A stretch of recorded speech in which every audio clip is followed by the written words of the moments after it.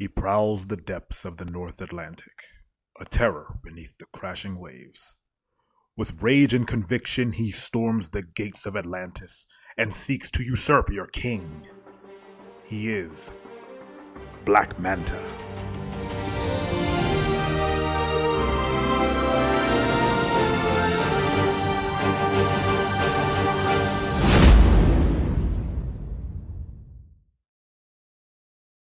Welcome.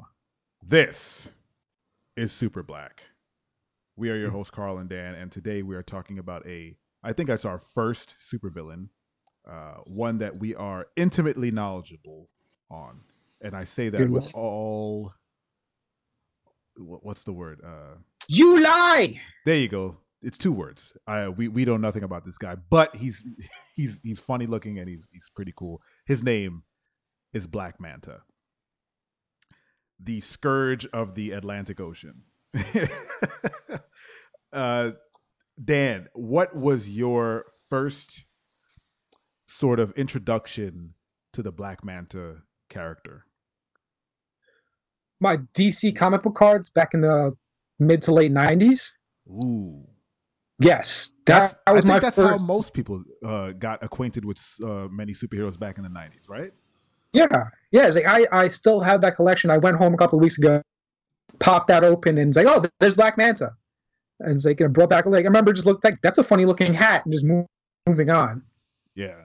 Let's give a breakdown to the listeners on what this guy kind of looks like, who his enemies are. So just off the bat, if you've never seen Black Manta, I'm fairly certain that the first time you saw him, you'll never forget him, which is a staple of a good character design, I think, but also don't make him look like this. So Black Manta is basically a man in a wetsuit with a UFO-shaped helmet. And by UFO, I mean it comes out further than his shoulders. It's huge with these giant fish eyes, and it has the scales. Is it a scale or a fin? It has fins on the top. And he fights with his wetsuit is power armor, basically. So it gives him super strength. He's able to swim crazy fast, lift heavy objects underwater, which I don't understand. I don't think that's really a thing. And he is the arch nemesis of Aquaman. So Jason Momoa has an arch nemesis, and his name is Black Manta. So if you go out there looking for that guy, you see a UFO-shaped head, that's him. And you'll never not see him after that. It's the weirdest thing. He's been on he's been on Smallville. What else? He was in the Justice League cartoon. Keep in mind, he was in the Justice League cartoon, I think, when they did not have the rights to the actual name of Black Manta. So they referred to him as another character. Like, he was in the background. Right. Yeah. He definitely had a silhouette of Black Manta, but they did not call him that. That's right. I forgot that they called him a different name. They called him Devil Ray. Devil Ray. Wow. Yes. And he most certainly looks like that. I think. All right. So we're kind of all over the place because we're not super into Black Manta's origins or anything, because during our research we found out that his origins are very poorly written, as it were. But his character design and the fact that he's called Black Manta, which you'll hear another episode about that conversation, is interesting. So my next question to you, Dan, first of all, finish your thought on your first introduction to Black Manta. It was one of those, like, I just looked through the card. I didn't even at that point, I didn't put two and two together that he was a black man. I just thought he was a superhero with black tones and a big old helmet and looked scary, so they called him Black Manta. And just that was pretty much it. It was like it was take it or leave it. Because at that point, I wasn't necessarily big into Aquaman, because even Aquaman at that point was kind of a silly character, so I couldn't take it seriously. Yeah, I didn't know, actually, that Black Manta was a black man until the Young Justice cartoon, which Dan and I both love and hold very dear to our hearts. Exactly. And I still watch it to this. Oh, they began the voice recordings for the new season. By the way, bless your heart, Netflix, for bringing that back. yes. But I remember seeing him take off his helmet and realizing there's a black man underneath there. I was like, wait, that's really on the nose. What's going on here? And then because Young Justice was so good at writing and plotting and turning their characters into these fleshed out, amazing people, I was like, okay, I can get behind this. Every once in a while, I still look at it, I was like, why is he black and called Black Manta? I was like, that makes no sense. And then the racist man in me was like, hey, black people can't swim. What's going on here? You took it to a whole other level. Like, you know he shouldn't be in the water. Yes. Get out of that pool. Yes. God Black damn it. Manta. But I think I agree with you that I thought it was a nice reveal that he was a black guy, because my entire life I didn't know. I've known about Black Manta for quite a while, and I knew that he was, a villain of Aquaman's, but they never show his face. That was the thing, at least growing up. I never saw a comic. I never read an Aquaman comic. So my only interaction with this character were cartoons. It was Teen Titans cartoon. He was in there. It was again when he was called Devil Ray in the Justice League, and then again with Young Justice. Like it's actually a weird, nice story that I didn't know that this happened until, and I only have interactions with him in a cartoon, and a cartoon showed me that he was a black guy. So his writing was, very good in Young Justice, and it introduced the fact that he's a father, and his son is Aqualad. Yeah, the other Aqualad, the second one. Yeah, yes. Which made for very in-depth, very crazy storytelling in that cartoon, like very adult stories about an estranged father trying to reconnect with his son, who they both have different views on the world. Like, if that's not just a normal story of fathers and sons, then what is? Like, it's like having a son who has different political views than you, and you want to almost bring him over to your side because you're like, this is my son, he should think like I think. But then there's like that weird push and pull where he has to be his own man. Well, in Black Manta's world, he needs Aqualad to be an evil guy. He needs him to be a bad guy. He wants him to be by his side. He sees his son as a very strong, very capable Atlantean. And the fact that he's fighting on the side of his greatest enemy is just, it kills him. So the storytelling in Young Justice that they did with Black Manta and Aqualad, I feel was great. It was amazing. Yeah. It was very well fleshed out. All right, let's double back on Black Manta. My next question was based on a conversation that we had earlier. Do you think Devil Ray is a better name than Black Manta? Only because no, it's like, no, it doesn't. Yes, Devil Ray is a real, but at the same time, like Black Devil. Like that's like I see that in my head. I know he's meant to be a bad guy, but those connotations don't seem to go hand in hand in my brain right now. Oh, you can't divorce. Like you can both say it. I didn't think that. I thought Devil Ray is just a cool sounding name for a supervillain, and if it's a black guy, it's a black guy. That's fine. And if he wears a black suit, that's fine. And if someone at some point calls it that Black Devil, I would actually kind of laugh at that. Like, man, what is that dude from the 70s? Like, where did he come from? I don't know. I kind of like Devil Ray. I like it as an alternative name. Like that was a good choice on their part if they don't have the rights to the name Black Manta. Devil Ray certainly fits the role nice. They could have went way worse.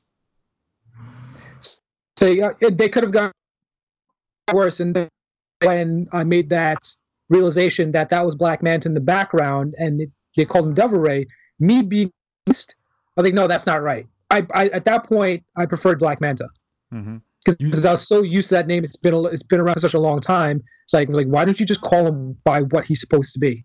Yeah, you couldn't divorce the character from the name and it might have to do with the fact that it's so blatantly obvious that it's him, because there's no other Yep. character that looks like Black Manta. And I think as an exercise in kind of branding a superhero, you want to have a really prominent silhouette.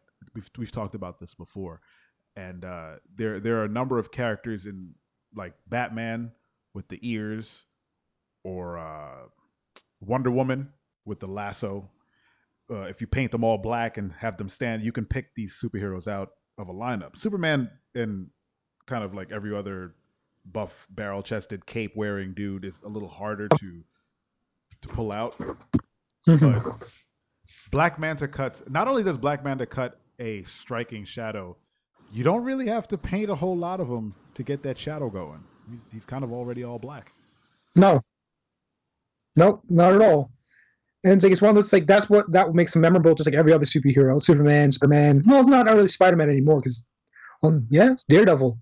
Not they all cut like a like interesting. You don't even have to add much to the costume themselves. It's just very basic elements that make them imposing and fun to watch. Mm-hmm. Mm. So let's move on to Black Manta's kind of origin. And while we aren't interested in this, let's turn this into kind of like a Forge deal where we make up our own backstory for Black Manta, and see how interesting we can get with basically a black guy who lives underwater.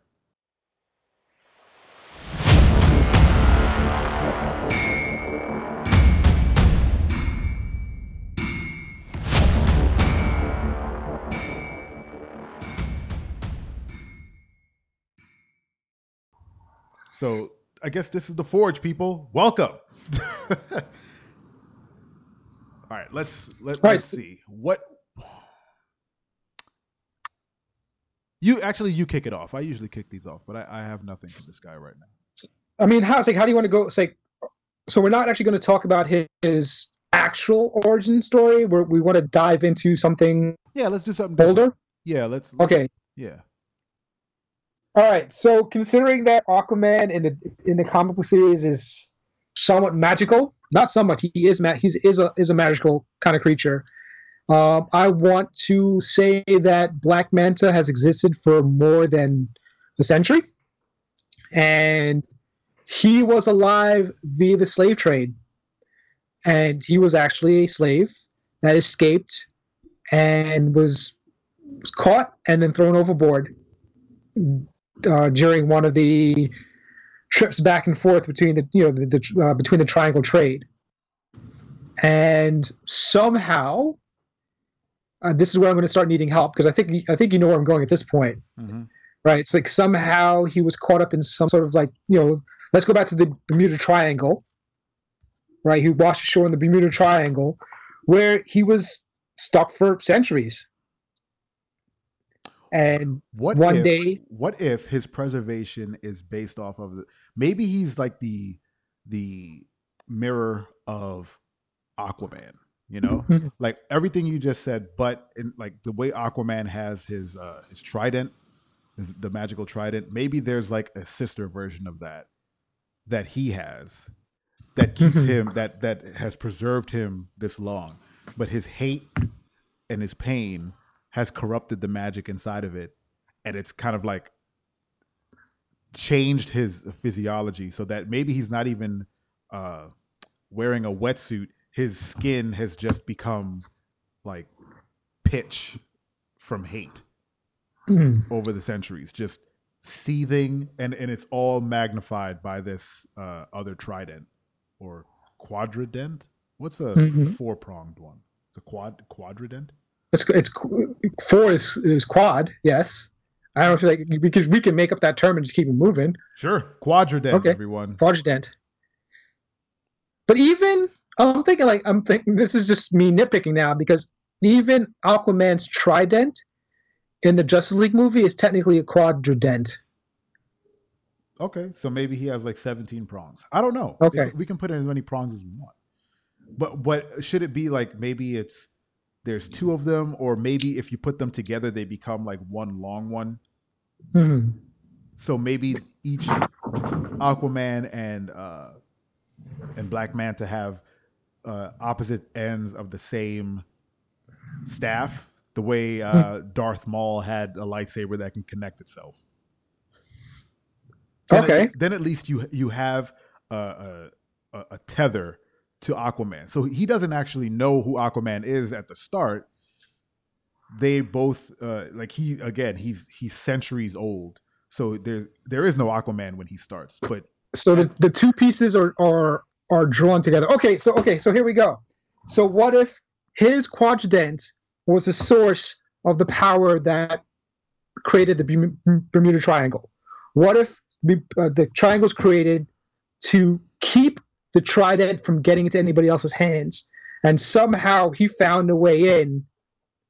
You know, in that last desperate moment of him trying to find land, the trident pulled him into the Bermuda Triangle. I like where this is going. Ooh, I like. So he stopped. Yeah, so he stopped aging with the help of the trident and sat in the Bermuda Triangle for centuries, watching all these ships crash ashore. He's the reason the ships crash. He is all he knows is these slave boats. So every time a boat comes, he thinks it's a slave ship coming to get him. He crushes it, destroys it. They go into the Bermuda Triangle. Nobody comes out. This magical staff he uses to kill these suspected slave traders. And every time he kills, the hate grows and his skin turns blacker and darker. And what if that's like not only is he pulling in slave ships, but now he's pulling like old World War II ships, like all this stuff. Everything. He's blinded by hate. He's blinded by all of these are slave ships. All the planes that come in are coming to enslave him. Everything that comes into the Bermuda Triangle, he thinks is coming after him, because what else does he know? He's the only one in there. Why would they be going in there? What if he has, with all the slave ships that he's pulled in to the shore that he's destroyed, he's created his own armada because he rescues the slaves. Yes. He delivers, meanwhile he's becoming this senile dictator. He's a pirate king. He becomes a pirate king. He's a friggin' pirate king. He saves all. Man, this is gonna become really maybe racially tinged, but he saves all the black people that he off these ships, thinking that he's liberating slaves, turns them to his side through not only charisma but magic. Like the magic is corrupting them as well. Everything in his presence is becoming corrupted. And he's building this crazy army, training, rebuilding the ships in his own image, just these dark midnight ghost ships that they man and go out and collect supplies from. He sends his army out. He can't leave the Bermuda Triangle because of the staff, but he sends his armadas out for supplies, and everyone always returns. What's his redemption, though? I don't know. At some point, we know what motivates his hate, but we to build a well-rounded character, we know that we can't make him one-dimensional. Yes, he's an escaped slave, and he has that fear and resentment of what's going on. But at a certain point, he becomes more powerful than the people that pulled him in, right? So but I feel he needs an arc. I get that part, but I feel I wanted to get the cool portions back, so we can double in and just say maybe his redeeming factor is that maybe he does have a son, like that Aqualad, and his son was with him on the boat.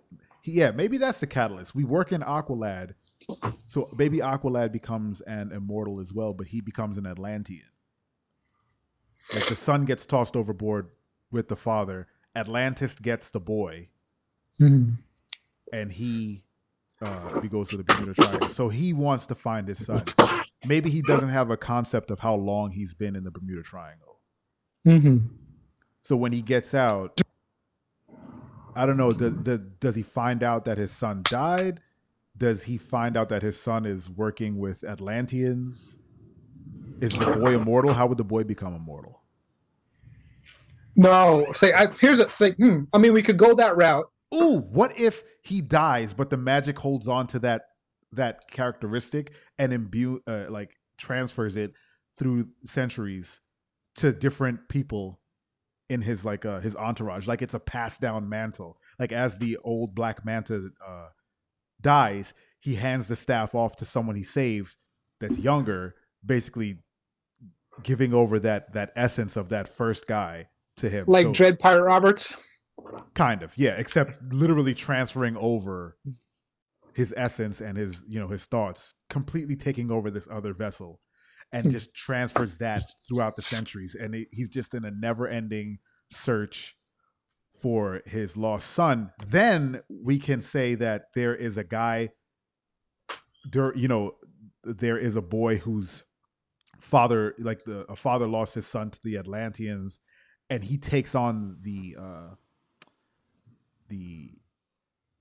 essence of the original guy and all the subsequent guys. And there's still that burning like sensation from the first guy to find his son. This guy has the same motivation, which amplifies his powers, and now he goes off to Atlantis to get his son back. I was going a different way in my head. I like that idea, but the idea that I have, and say, you know, I know it's probably may not work completely fleshed out right now, but so we stick with the Black Manta as who he is already, right? On the Bermuda Triangle, and we'll say he got thrown off the ship with his son because he tried to escape with his son, right? So they get thrown overboard. Somehow he gets sucked into the Bermuda Triangle, but his son gets saved by an Atlantean. Like maybe there's a fleet out there patrolling the waters, and they didn't get to the father in time. Like they already know about the Bermuda Triangle and the cage that turned out to be for this other trident, and the person who had the trident before him, who probably already had the mantle of Black Manta, kind of like incorporating what you talked about before. So that kid gets adopted. He goes to Atlantis, and he grows up there, and he has his own family. You know, they and so on and so forth. And as like the years go down, right, a child is born that looks exactly like his son. And one day, as like he's, you know, it's like he takes on the moniker of Aqualad, and he's out in the oceans one day doing the patrol of the Bermuda Triangle, and the Black Manta on his patrol is just so happens to see him. And so that he sees basically his grandson and believes it to be his son. Yes. Okay. I like the idea. I actually, if you were to take a step back and say the original son finds an Atlantean family, and then the father goes looking for him when he's in his like Aqualad stage, his teen stage, and then sees that he's grown up. He basically wants his son back, but his son is like, I don't know who you are. And then compound that with the fact that he's like destroying ships. He's basically the scourge of Atlantis. He tries to explain to his son, like, I'm doing this for a reason. I'm doing this for us. These people are bad. I'm trying to stop this from happening. I've been looking for you. This is all I've wanted, is to find you. And his son hates him because he's been raised in a society where literally the Black Manta is the boogeyman. Yes. And it really goes to that Star Wars father-son story where it's like, it cannot be true that you're my dad. It can't be. And he's like, trust me, I am your father, and I'm here to I need you back. I need you back. And he's like, no, I have a family, and you're obviously not my father because you're the devil. You're literally the devil. Like you're a murderer, and our king is coming for you. And that puts him on the path. Is like, well, then if that's the case, then I will be the king. And he gets that conflict with Aquaman, where Aquaman's basically fighting him to stop him from, you know, destroying people, killing people, and enslaving people with his magic. And Black Manta is doing it to just all on the basis to regain that little bit of love he had with his son. You know, that bright spot, the only bright spot in his life at that tumultuous time. He's doing all of this I'm going to overthrow this king. I'm going to become leader of Atlantis. We're going to merge the Bermuda Triangle with Atlantis. It's going to be beautiful. I'll get my son back. Like his brain is working in that mode. But every step that he mentions, there's just a long list of evil stuff he has to do to get to that. Yes. Yeah, that works just fine. Absolutely. I like that idea. Yeah, I like it a lot. We could even keep the autism angle. Like he was an autistic young man growing up, so he was shunned in whatever village he was in, so that and then I don't know, maybe he finds somebody to love and they have that the one person understands him, takes him in, they become a couple, and they have a child. And that's when right when they have the kid, the slave ships come in, kill the wife, so he loses his only love. Now the only thing that brings him joy, the only tether to that love is his son, and then they get separated. That like emotional trauma is amplified by the magic of the sister staff. It all works. It works absolutely. I like this character way more with our backstory than with the original one. No, all right, let's take it one step further before we close out this episode, and let's change his look. Like I like the helmet, I get, but I'd rather not do that. Mm-hmm. So what? Like how do we balance a very striking silhouette without having his head look like a dinner plate? I haven't gotten that far yet. I'm trying to, because I think a lot of it would come with the staff. I think the staff should be huge. Mm-hmm. I think Aquaman has a very long staff, but I think his should be like he can extend it if he needs to, and it's like the way Sephiroth has a sword that's like clearly 8 feet long. He has a staff that is about that long, so he's always holding on to that. And then I think his outfit should be an amalgamation of pieces of ships and old garments from wrecked passersby, like just a patchwork of armor that he stitched himself together, just plated aqua armor. But then he needs something to breathe with. I think the magic would help with that. No, the magic. I don't necessarily want to go that route just yet. Like every time we talk about his costume being a patchwork of what's going on, I keep thinking to those old Bell swimsuits, like the big old puffy ones with the big old helmets. The submarine. I know what you like, the BioShock type giant diver suit. So he finds a way to integrate that helmet with the rest of the diving suit, or whatever starts growing on him as he becomes more and more corrupted, more and more evil. I think. Oh, how about this? I like the idea of the Bell suit. I think it would have to slim down if he's going to be in any shape to be combat ready. Like he would, if he's doing the fighting, because at the onset he's going to be doing a lot of the ship crashing on his own, so he has to have good movement. So I guess the ocean, like the staff can control the waves, so he can ride waves on that giant ship. So there isn't an interesting split between this giant heavy diver suit and the water basically just carrying him wherever he needs to go fast. Like he barely moves, the water does everything for him.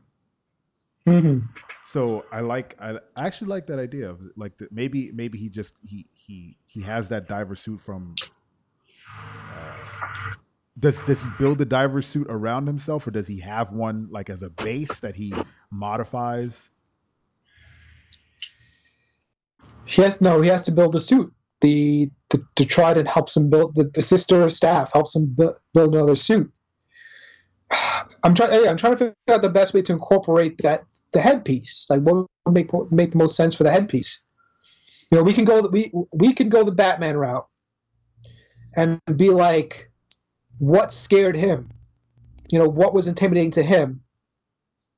I think the depths of the ocean coupled with the sea life is a good route. I like that, having him be afraid of, but I would rather him not be like Batman, where he's like, I'm going to use what I'm afraid of to, uh, you know, strike fear into Mhm. other people. I think with him, it's more, I'm afraid of the ocean and I'm afraid of, the things underneath it.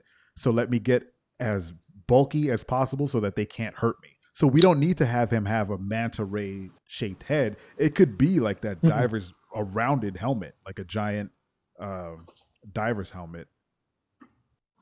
But he just happens like it's like he just happens to come across as the centuries go on. Yeah, like, Right? or We can have the origin story take place, have him encounter his son, lose his son. Okay, so we can have him lose his son back to Atlantis, right? He retreats back to Bermuda, and then centuries later, his grandson, great grandson, emerges from Atlantis as Aqualad. Like we don't have to call his son. We don't even have to call his son Aqualad, to be absolutely honest, no. right? But his great grandson emerges as Aqualad, and by that time, he's found the diving suits. He's incorporated the helmet into the costume, and he's now ready to take his act as revenge. Like he has become the boogeyman for the Like he's the Atlanteans' boogeyman. And I like the idea of him in this suit being super fast underwater. Like the Yeah. magic carries him around, but if you're in Atlantis and you look up and there's just this very heavy looking suit literally like plowing through the water around the glass dome. Mm-hmm. That's pretty cool. And I like the idea that maybe over the centuries the magic is doing a lot of it for him, to the point where one day the suit is no longer necessary and he cracks it off, and underneath his skin is pitch black, and there's like tendrils of black going up, like from his neck up his nose into his mouth, and that's what's allowing him to breathe. Basically the magic is like uh crawled into his nostrils and into his mouth, and it like pumps the air into him. So he's just like, you could see that he's a black man above, but then there's just like these tendrils of magic inky skin pouring down his Mm-hmm. throat from his neck, and you see it's like it's working its way to his brain, so he's being corrupted. And one day he just cracks the uniform off, and then he's in the ocean. Then he looks like the boogeyman, like he's like this monstrous looking dude just careening through the water looking for Aquaman and his son. And I'm looking up the old diving masks and what they look like, Mm-hmm. and an argument can be made where that eventually just turns into the Black Manta costume, right? And the reason for the red glowing eyes is because the magic is completely just taken over. Like he's just used the diving helmet now as a way to scare people. Yeah, it's his boogeyman outfit. Yeah. He's like, this is what I do to strike fear. This is how they know I'm coming, and Yep. it pulls him out. Maybe the magic does kind of my idea, but he does it to everybody else. So while it does it to everybody, so his entire armada, his army, can breathe underwater, but he's the only one that puts on the helmet, because at this point, it makes everybody afraid. Yep. And he's just like this stoic, like statuesque man floating through the water slowly, while his like armada of basically I basically he has his own slaves. He's been liberating these people in his mind, thinking that they were going to be slaves, and basically made them slaves anyway. Not only to Mm-hmm. him but to the magic. So there's irony. Yep. Yeah. Damn. I love that. Now what do we do with It's all like that? What do we do? pack it away into a file. Like we are slowly building our own universe. Oh my god, that's so great, folks. I hope you enjoyed our ramblings, our creative ramblings, and if you did, and you'd like to hire us to write stuff for Marvel or DC or Image or whatever, just get in contact, and we'll definitely talk, because we're smart guys. Absolutely. I think that's the end of the Black Manta episode. We went a little longer, but I don't think it's a bad thing. I think that was the most fun I've had talking about Black Manta ever. This has been Super Black. Thank you for listening. Hit us up on Twitter and on Facebook. You know what? Don't even hit us up on Facebook. I'm never on there. But on Twitter at SuperBlackOrg. On Instagram, you can go to The Carnival Prince and The Basement Monster and look at some great art from Dan. And you can hit up SuperBlackOrg to get updates on the show and see art from Dan as well on our weird creations. I hope you enjoyed it. Thanks for listening. And this is Full Stop. Peace out, folks.